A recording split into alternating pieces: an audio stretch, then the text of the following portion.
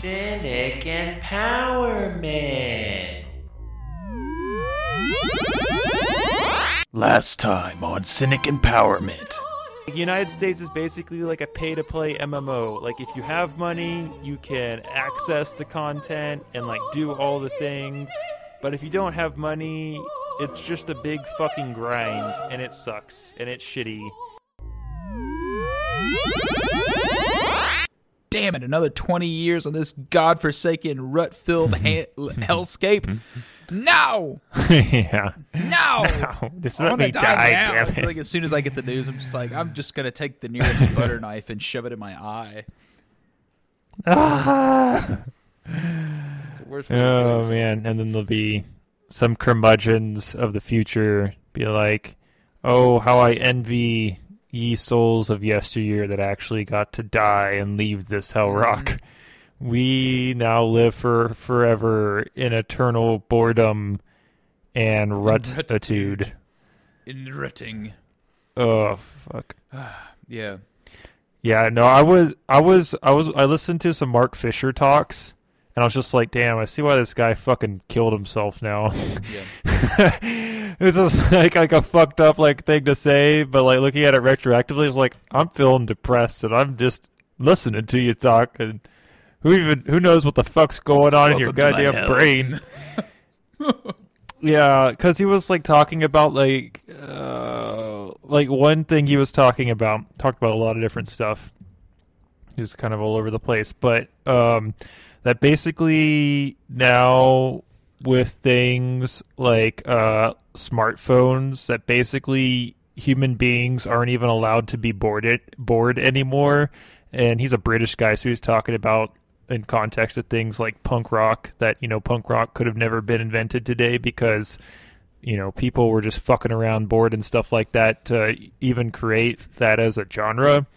And so now we have these phones that, you know, if you see a bunch of people at a bus stop waiting for a bus to come, they're all staring at their phones to escape, you know, the eternal boredom that is like ever present.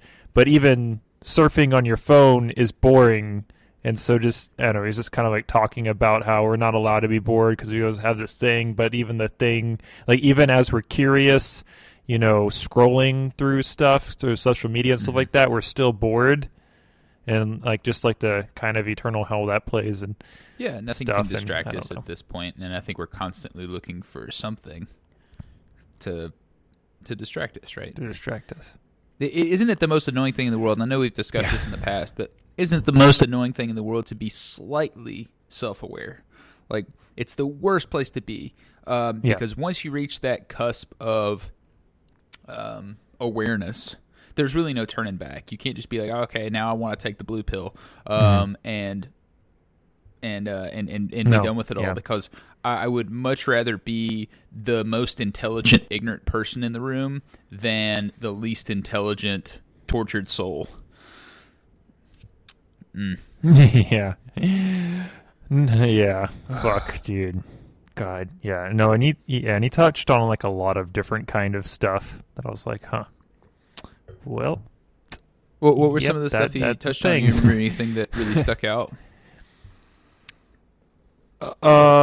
one of the other things he kind of touched on that at first I was like, no, that's not true. And I was like, oh, fuck, that is kind of true. That basically, one concept was the idea of, like there's no future in the context of our imagination anymore. That if you look back at like the 50s and 60s, you had things like the Jetsons, and like people that were alive then literally believed that we were going to live in a future where there were flying cars, and that, you know, you could maybe only have to work for like an hour a day like George, and then spend all your time at home and have robots doing all your bidding and all the shit like that. But now like the concept of future is kind of just like another genre. Like it has its own, you know, handful of tropes that's kind of used to be symbolized, I guess, whenever you're like watching it in media or stuff like that, of everything being chrome or I don't know, this, that, and another. Even shows like, let's say, like he didn't use this, but I'm just going to make this analogy because he's not alive to make it himself. Like shows like the Black Mirror, like most of that, like it's supposed to be a future dystopia. It looks like now, right? Like there's nothing that's like futuristic or new about it. It's just like now. And so like we can't even imagine a future because we're so stuck in like the capital realism that is like our present moment. Like there's no past it. We're just kind of like stuck. And he continues with this thought when it comes to things like music, that like there's not really any new sounds that are being developed. That he was talking about the Arctic Monkeys, and because like this was the talk was given, I don't know, a few years ago when I guess they're still around. But anyways, like the Arctic Monkeys, like they like a lot of their sound is just replicating 80s music, and when he like first heard it, he thought it was 80s music, but it's not. It's a modern music. And so like, and if you think of things like what was the sound of like the 60s, you could like think of like specific bands that have specific like genre and sound, and the same thing for like the 70s and 80s. But like according to him, you know, we could argue this. I mean, sure, there's people that could always find like examples, but like in a general sense, like there's not really like any sound that really kind of is iconic to like post 90s according to him, that like sounds like of that time. I mean, you could I don't know, like I guess look at finding specific examples, but like in a general sense, like there's nothing that's like iconic that couldn't have been made earlier. Well, that's a good point. Like there's this lack of imagination. There's this lack of development through imagination.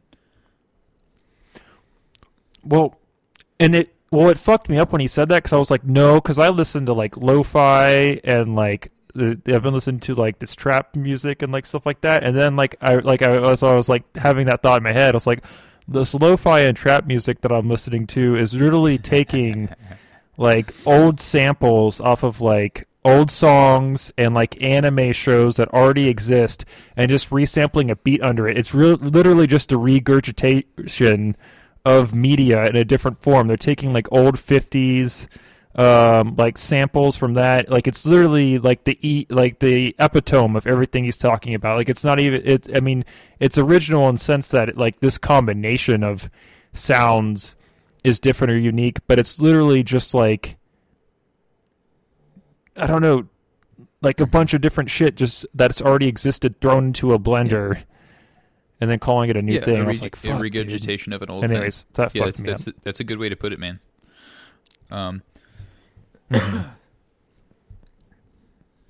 So, anyways, he just talked about a lot of kind of stuff like that like I never like thought of it in those terms. I remember Chomsky, and so it just like it hurt more. And also Chris Hansen. No, wait, not Chris Hansen. What's his name? Hedges. Yeah, Chris Hansen's the fucking guy off of To Catch a Predator, right? Probably. Yes, that's the guy. Yeah. Yeah, To Catch a Predator. Yeah, Chris Hedges. They discussed this concept of this like a funnel of dumbing down. You know, how things are getting so bad. Things. That's a little bit too vague. How the way in which we as a society approach problems you know the thing so incompetent due to the fact that we are relinquishing our tools at every turn because we don't recognize that we're giving them up, and the more incompetent we get and the more unintelligible we get, the more of these tools we give up, to the point that we reach this tiny little pinhole of the funnel in which we're like scrambling to get back out with fewer tools than when we started. It just compiles on itself. And you can also take like, you know, all of the wealth inequality and problems that causes, and heap that on top of this funnel to make this snow cone of doom that's like melting us out into oblivion. Because you know they always get super leaky and nasty on the end. The lamest, the lamest of like G.I. Joe, Cobra, doomsday plots. And now, my final plot for world domination: and the you will snow forever cone of drown doom. in the nasty ass syrup that they always put too much of. Why do they put too much of that shit? Yeah. Yeah. Mm-hmm.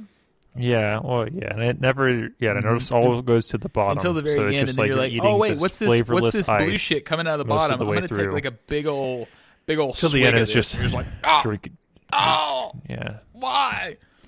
My taste buds are on fire from the fucking like raw syrupy methamphetamine that is this blueberry syrup. They're calling this blueberry? Damn. yeah. Tastes like wealth inequality, if you ask me. All right. So, what kind of stories do we have today?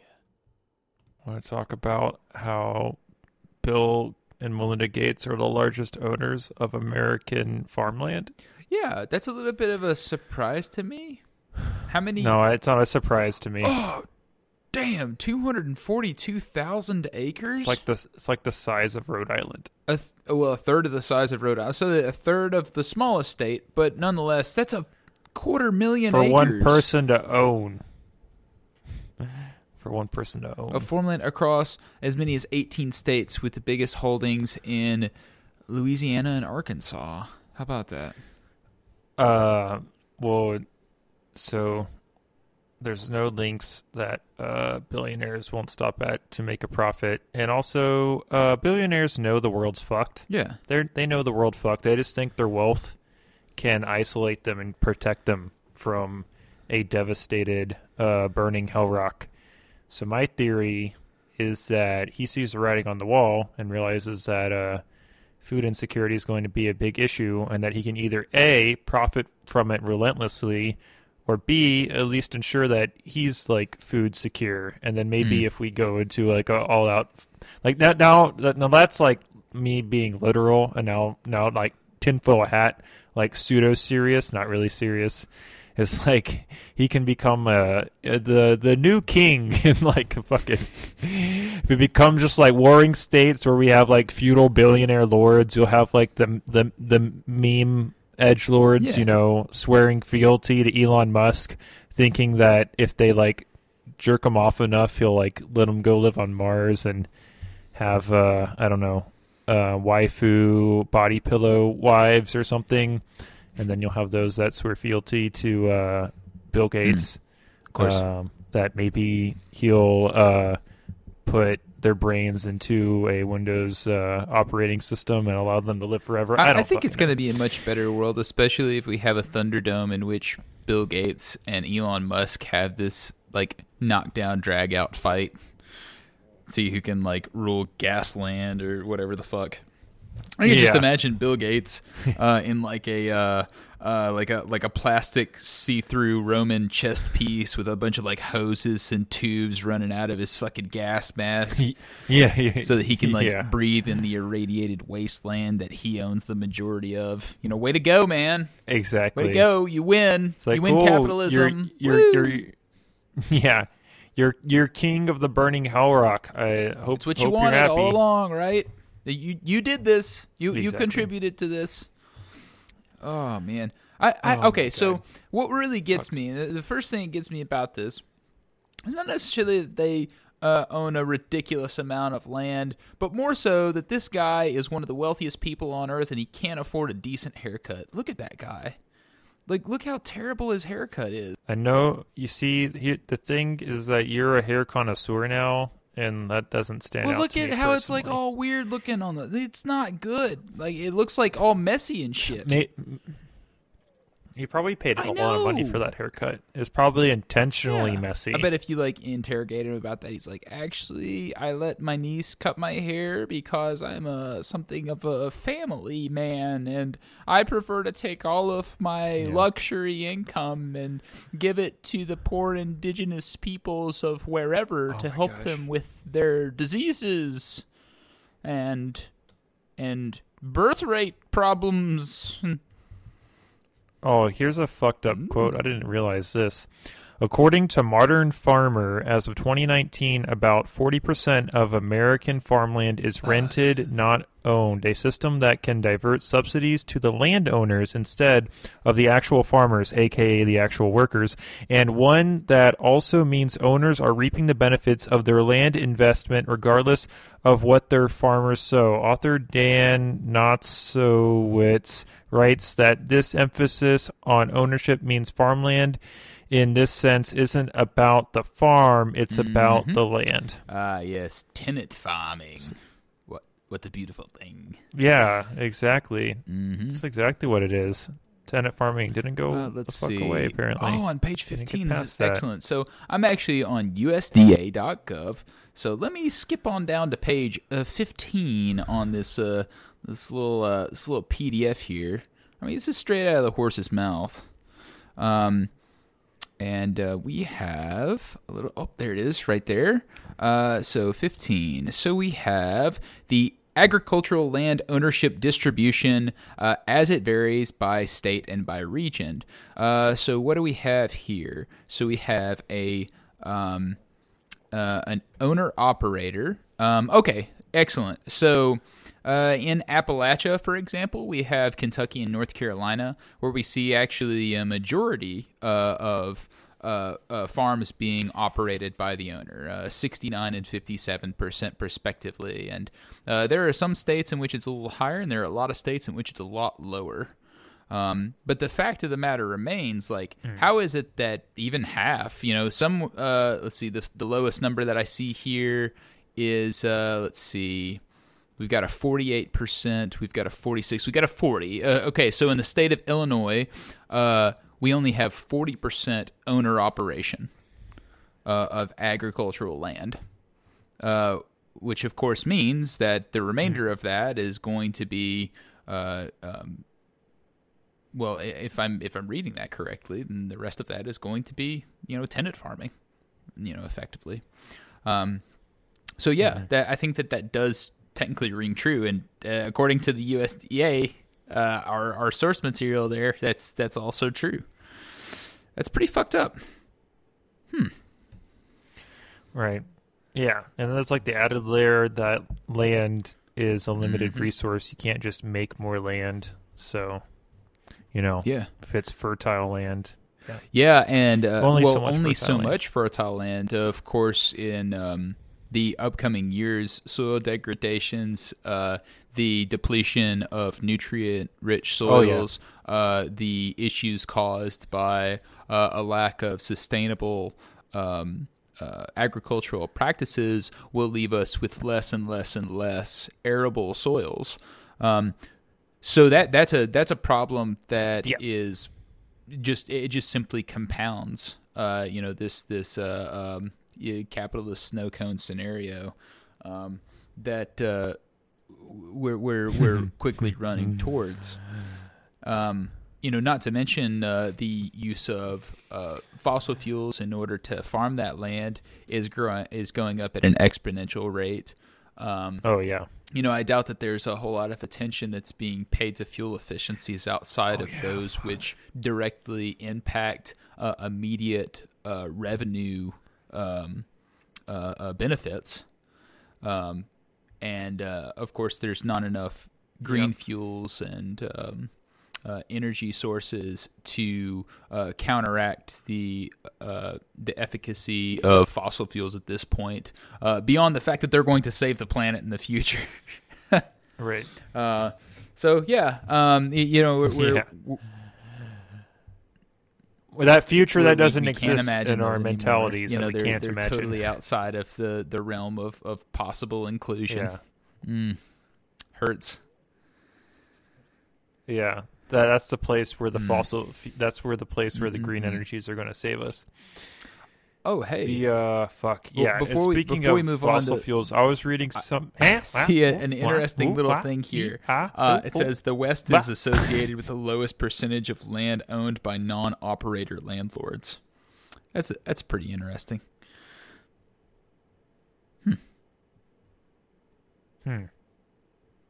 Yeah, of 24%. Non-operator landlords. That's a nice little thing. What were you about to say?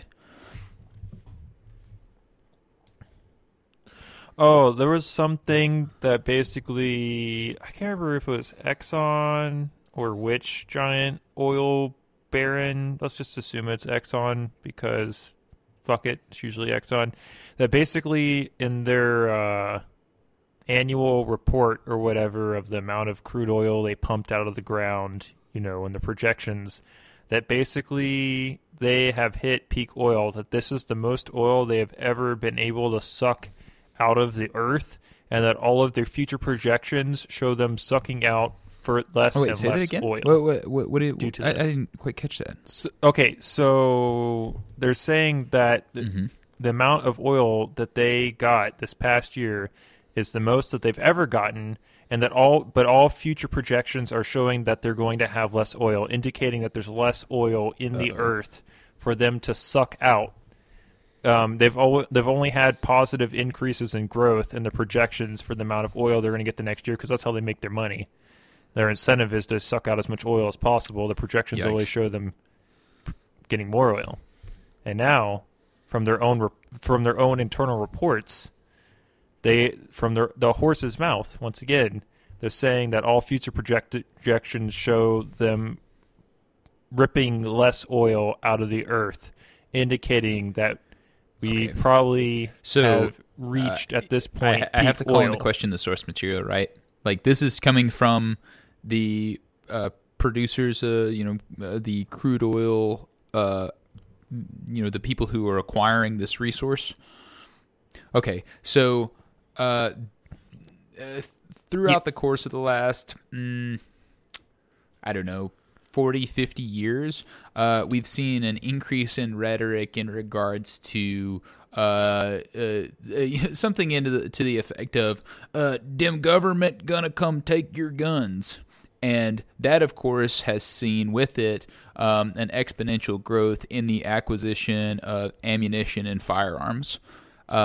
Some of which could, if you were conspiratorially minded, be a marketing campaign at the hands of the manufacturers of various arms and ammunitions, because they know that people are going to then scramble in order to get as much of this resource, which they know our society is in some way, shape, or form built on, especially in the Western world, being an imperialist nation, warfaring, and so on and so forth. And some of which is this delusion of might makes right kind of Mad Maxian hellscape scenario in which you have to constantly fend off your private property from interlopers. But in the same respect, you could do that with oil, right? You could say we're running out of oil. If there ever was a time to start to try to stock up, maybe you've considered buying that 500-gallon tank so that you can store a little bit extra for a rainy day. Now's the time to do it. Go ahead. We've seen over the course of the past year that people are highly, highly influenced by the prospect of not having enough. And we know that when Americans are threatened with not having enough, they want more. They go out and they try to get as much as they possibly can, because they know that we live in a society in which they as individuals are not taken care of. So they're going to try to do everything they can to acquire as much as they can, so that them and theirs don't have to worry about whatever potential fallout could result from an apparent scarcity, such as an oil drought, which might be looming on the horizon, might not be. I don't know. It's just a thought, just a theory, right?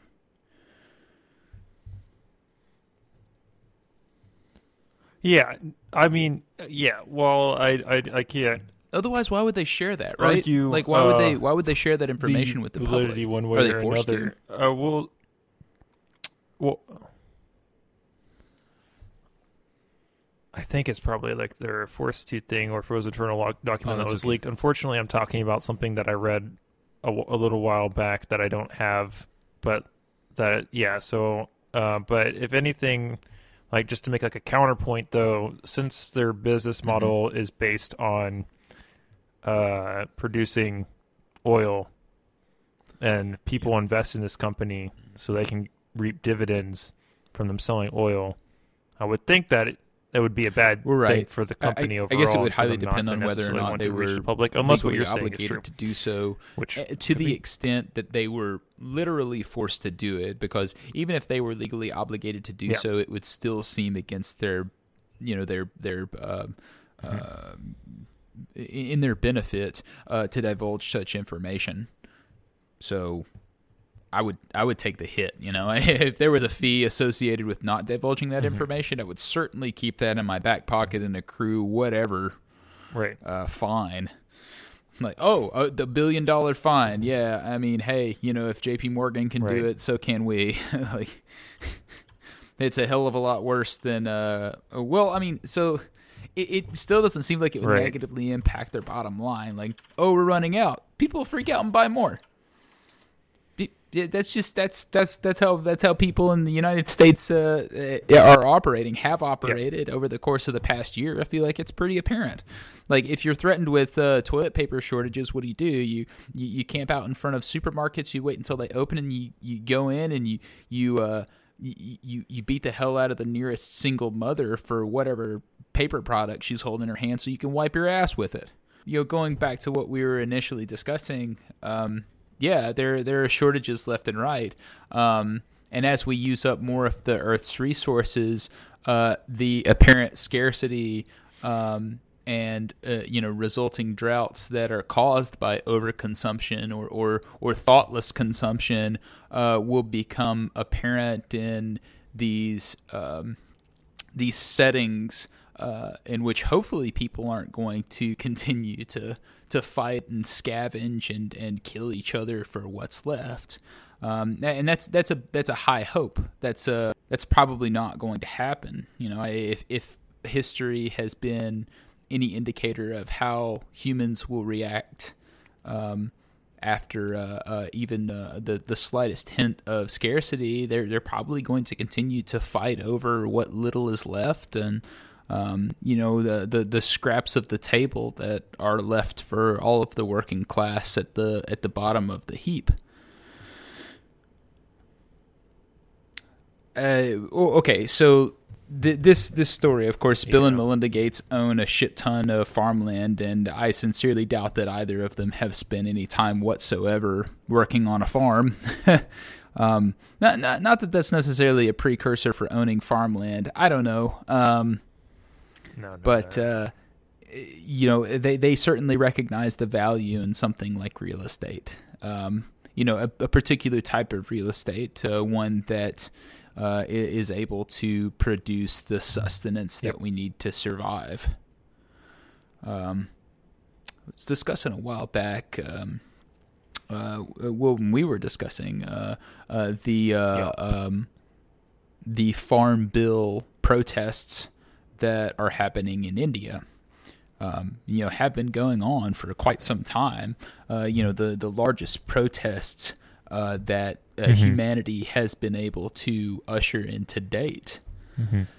And it goes to show that these people recognize the value of farming. They recognize the value of their labor and what it means to society. What happens when so many farmers, so many laborers in the agricultural sector decide to stop doing what it is that they are so essentially here to do, have done. We starve. We can't eat. We can't fulfill one of our most basic needs. It's the most effective type of protest that I think could possibly be. You don't have to resort to violence. You just simply don't do the thing that is very, very apparently needed. People can't make money off your back either. Yeah. Everybody, it just makes it very apparent just how valuable those folks are. So I guess, hopefully if someone in Illinois in particular is listening, 60% of the farmland there is rented out.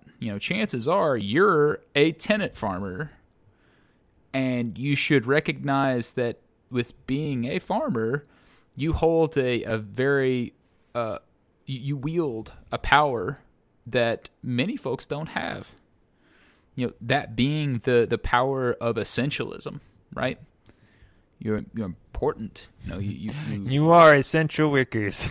You are essential workers. Yeah. Now sacrifice your bodies back on the front lines so we can have necessities. Yeah. It's pretty fucked up. Oh my fucking god! Did I? Oh no, I don't think I sent you the article. There's was it Tyson Chicken? It was some chicken company that was like betting on how many of the workers in their chicken manufacturing plant would get COVID and die. Did I send you this article? I want to say it's Purdue, but let me look it up again. Fuck, dude! What the fuck? Sorry, that's just reminded me of that. It's just how fucking evil can you be? Just to No, it's Tyson. It's Tyson in Iowa. You notice you see it's an issue. You know it's an issue, and instead of doing any kind of preventive measures to try to make it better, you fucking make bets on it. I don't believe in hell, but I'm pretty sure that should give you a front, first class ticket to hell. You know what I mean? Yeah, absolutely. This article was from November of 2020, and in the Waterloo, Iowa area, there was a pork processing plant that still ordered employees to report for work, and the supervisors, meanwhile, privately wagered money on the number of workers who would be sickened by corona. That's a very interesting way to go about entertaining oneself in the midst of a pandemic. What the fuck? Dude, what the fuck? Yeah, I don't get it. We have this conversation almost every episode now, but if I wrote a book... Yeah, it's bad. It's just bad writing. You're not going to get picked up. Nah, dude. Yeah, but come on. That's too far-fetched and nutty. No, that's life. That's living in America.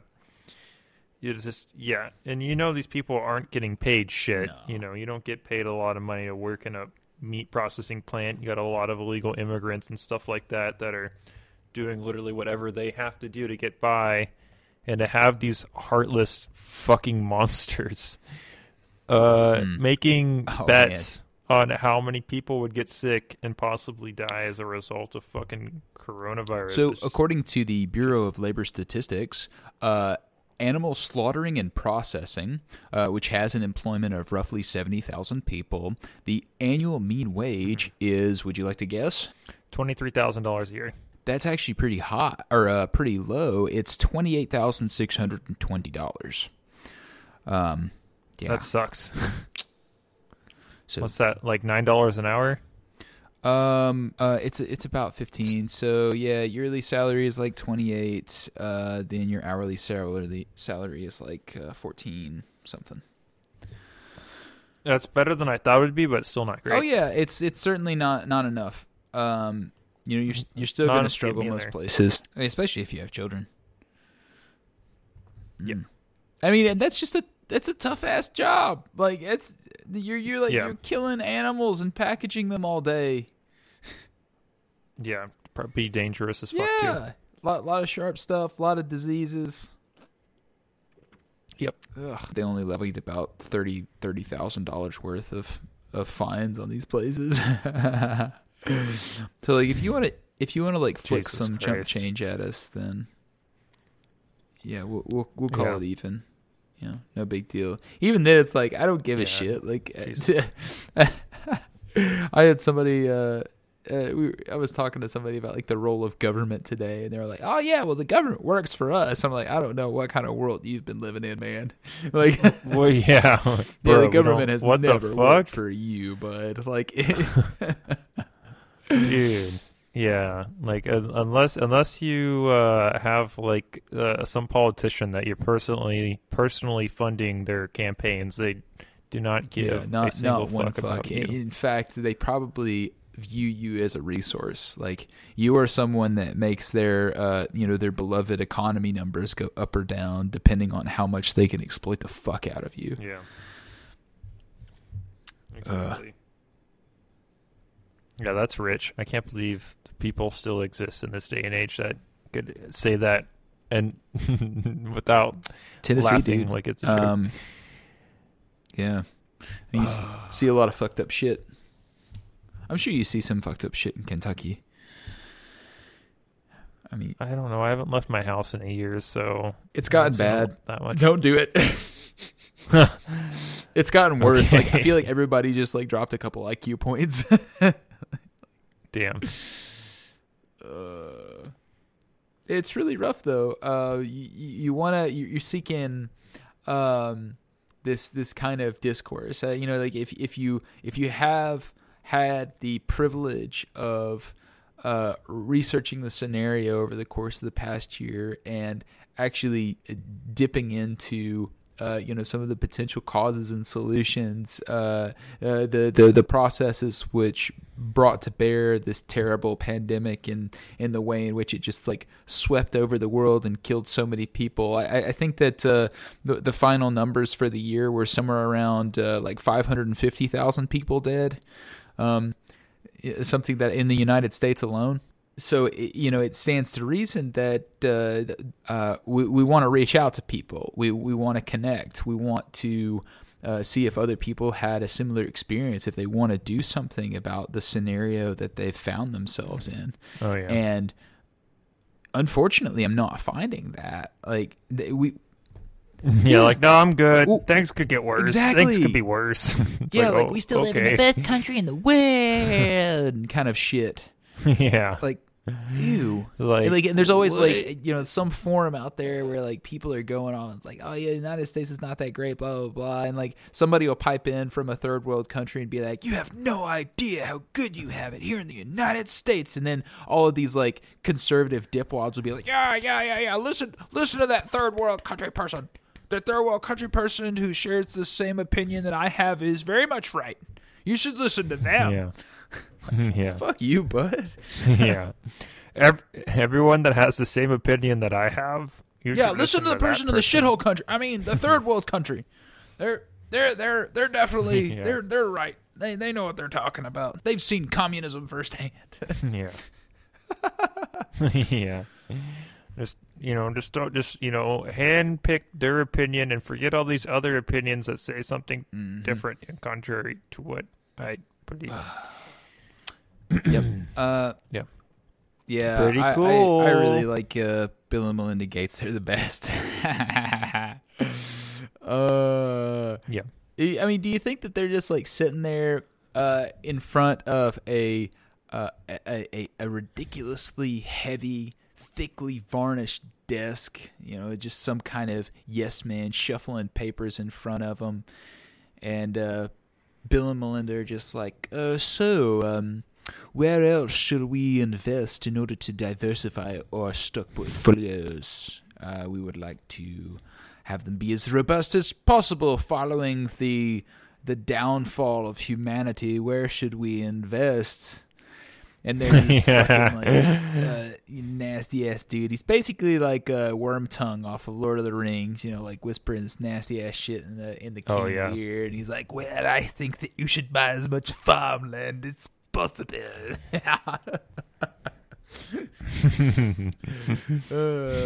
The princess will be mine.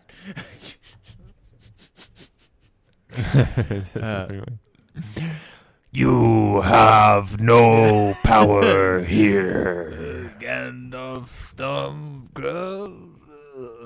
Oh man, that's great. That's great news. I'm really happy that I now know that.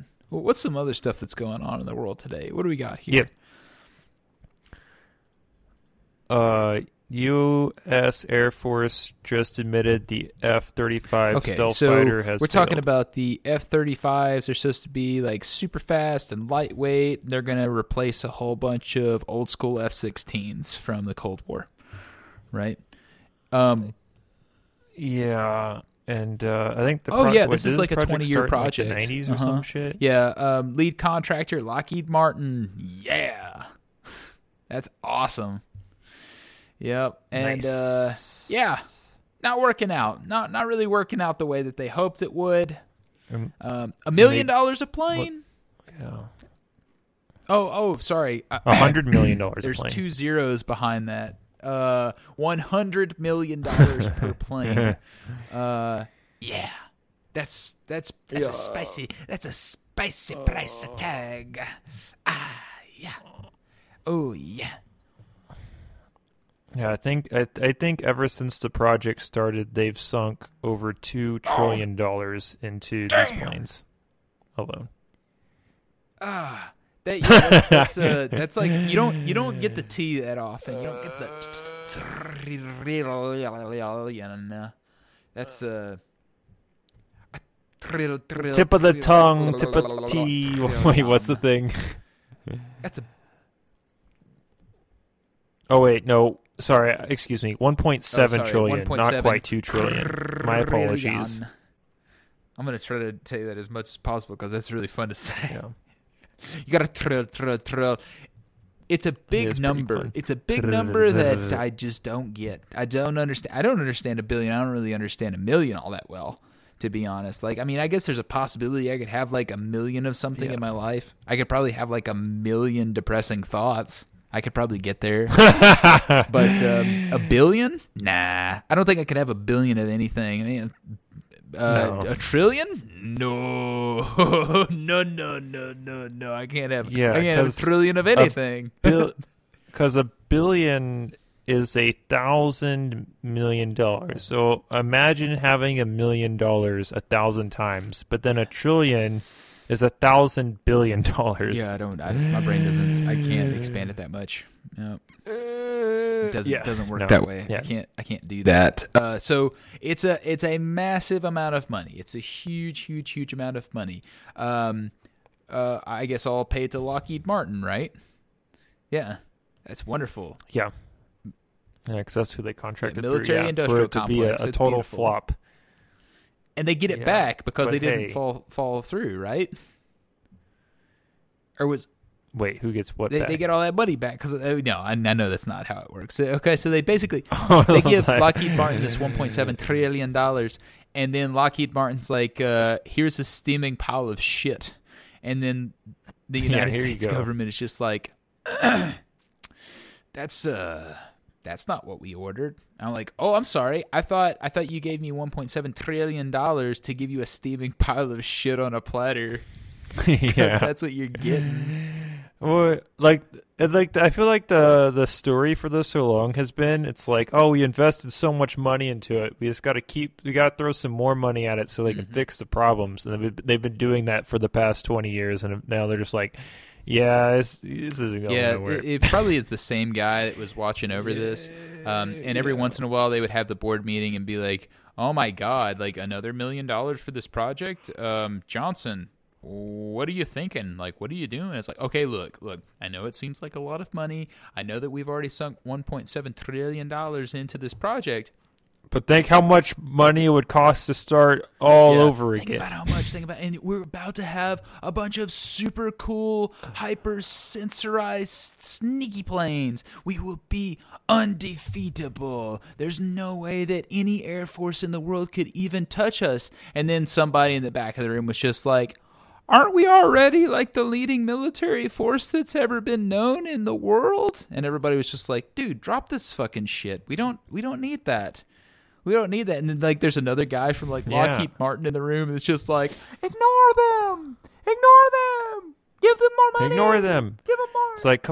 It's like, come on, bro, don't be a boner droner. And they're like, what? Like, don't be a fucking boner droner. It's like, what the fuck does that mean? It's like, you just droned all of our boners. You just came in here like a goddamn drone, and we had these piping hot boners for the F-35, and he just fucking droned them all. How much does it cost to run our military? Like, I mean, like, if you had to, like, dude, like, for example, if I was Cersei Lannister, could I buy the United States military? Like, probably not. I don't know. She bought the fucking Golden Army or whatever the fuck those mercs were. I guess pretty much what the United States is, right? Yeah, but like one fucking F-35 is worth more than all of the Gold Army, and they made like a handful, $1.7 trillion. Yeah, dollars worth of them. which was like what? 2 planes? Well, One plane? each of the planes was 100 million, right? Right? But then there was a lot of like testing. But they don't and work shit, right, and so they were trying to like engineer the exactly, outside developing... to be like slicker than a baby's bottom. Oh, wait. Okay, so 15 years after F-35's first flight, Air Force has just 250 jets. Okay, so they have 250 of them. That's a lot. And they don't work. And they require like a shit ton of maintenance, right? Like I think it was the maintenance that did them in, because everybody was like, "What the fuck are we supposed to do with these things? Like, if they break, none of us know how to fix these goddamn sensors." They break.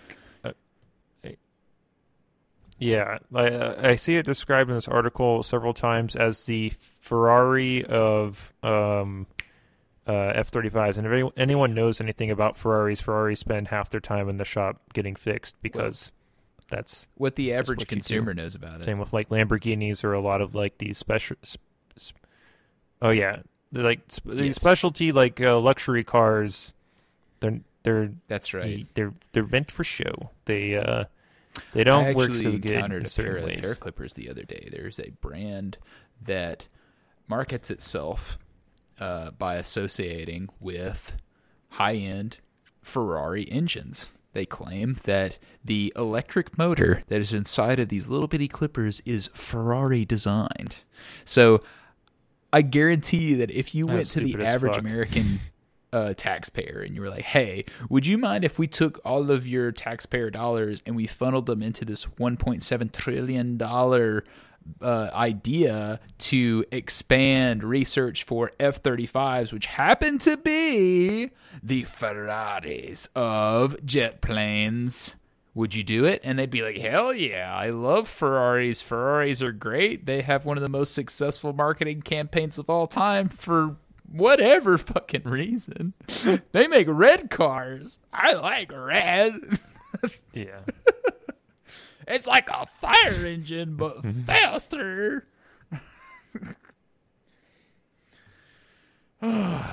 Yeah. Oh, man. I feel like I would be a lot better with just like twice as many low-end fighter jets. Yep. Like, no. Let's hope you got a bunch of Red Barons, dipwad. Let's see what you got. Yeah. Dogfight my ass. I got 2 planes for your every one. What are you gonna do? Yeah. And they're well maintained. Let's hope you can make it to the second battle, dipwads. Oh man. Yeah. Okay. Okay. So let's see. What else do we got here? This guy's a badass. This one's funny. Young, Representative Don Young. Now this man is he's tough. He's tough, and his hands are registered as deadly weapons. Oh, he's Texas tough. Of Alaska? Is that where he's a representative of? I don't fucking know.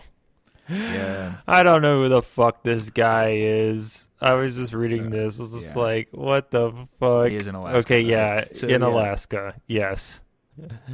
He look. This guy is quite literally. This is what Absolutely. Tennessee Tom's gonna look like when he's 70 years old. He's got a bolo tie. Like this is Oh my fucking god, he does. I couldn't see it at first underneath his triple chin, but oh my fucking god. Because most of the time when you wear a tie, bolo tie or otherwise, you can kind of see it at the collar. And it's like up and down. It's like vertical because like that's how ties are. Ties are vertical. They go up and down because they go down your chest. But his triple chin is so big, it's choking out his bolo tie, and it's like horizontal. And because his in the webcam that the zoom shot is from, he's like it's horizontal with the zoom camera, so you can't quite see it unless you're looking for it. Yeah, oh my god, he's pretty gross. Actually, if I was describe, this guy with the bull-necked man from Tale of Two Cities, kind of like comes to mind. Because like the bolo tie is like it's like squeezing his neck, which his head looks kind of like if you were to like take your thumb and look at it, and imagine that there was like a little face on there with some like eyes that like one looks really sleepy.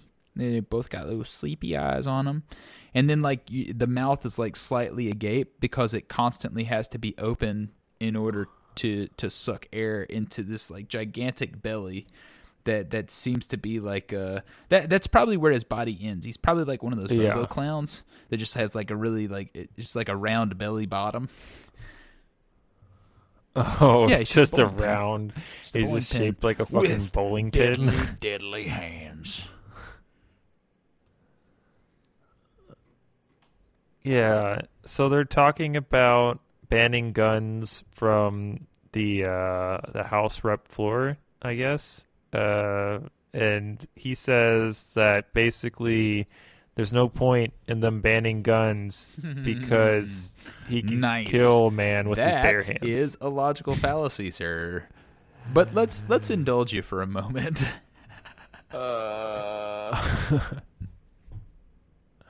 Okay, wait, and here's a quote here. So, the bizarre boast was reminiscent of Young's claim in 2014 before a campaign debate with challenger Forrest Dunbar. He said, "Don't you ever touch me. Don't ever touch me. The last guy who touched me ended up so maybe on the ground true. dead." Maybe he actually did kill someone. If he's boasting about it, that's a little odd. I've definitely heard people talk about their experiences in military conflicts and how they've taken life in the past, and the grand majority of them are really not there. They're not going to boast about it, especially in any kind of public forum. So the fact that this guy is doing that either means like, one, he didn't fucking do it, or two, he's a goddamn psychopath. Like, it's one of those two things. Yeah, it's terrible. Exactly. Either way, it's like, yeah. What if it turned out it was like the last person to ever touch him? Okay, was so his like father, it's not and like his father just "Don't you died ever of touch natural me." causes. It was more like, "Don't you ever touch me? Don't ever touch me." The last guy that touched me ended up on the ground dead. He was very sad when he said it. The tone is actually it's not part of that statement. They're just like, "Look at what this guy said. He's evil." He's like, "No, I was talking about my father." Oh man. Yeah, he was having a heart attack. I was only 6 years old. I didn't know how to use a phone. So I mean, it's basically the argument. Well, guns should be allowed because some people have hands that are basically as effective killing weapons as guns are. Yikes, dude. Yeah. Guns don't kill people, my hands do.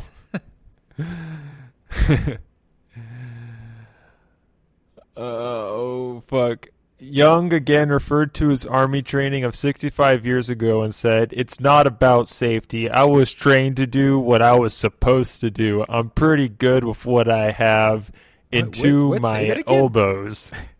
What? That's such a weird way to phrase. Wait, what? I'm pretty good with what I have into my elbows. There's like a hyphen there, so it's like I'm pretty good with what I have hyphen into my elbows. Into my elbows. I don't understand what he's trying to say. Maybe. Oh, you. Oh yeah, and like he just like whips them out on the. Wait, maybe he's actually RoboCop. And he has, I don't know, rocket-propelled grenades that come out of his elbows.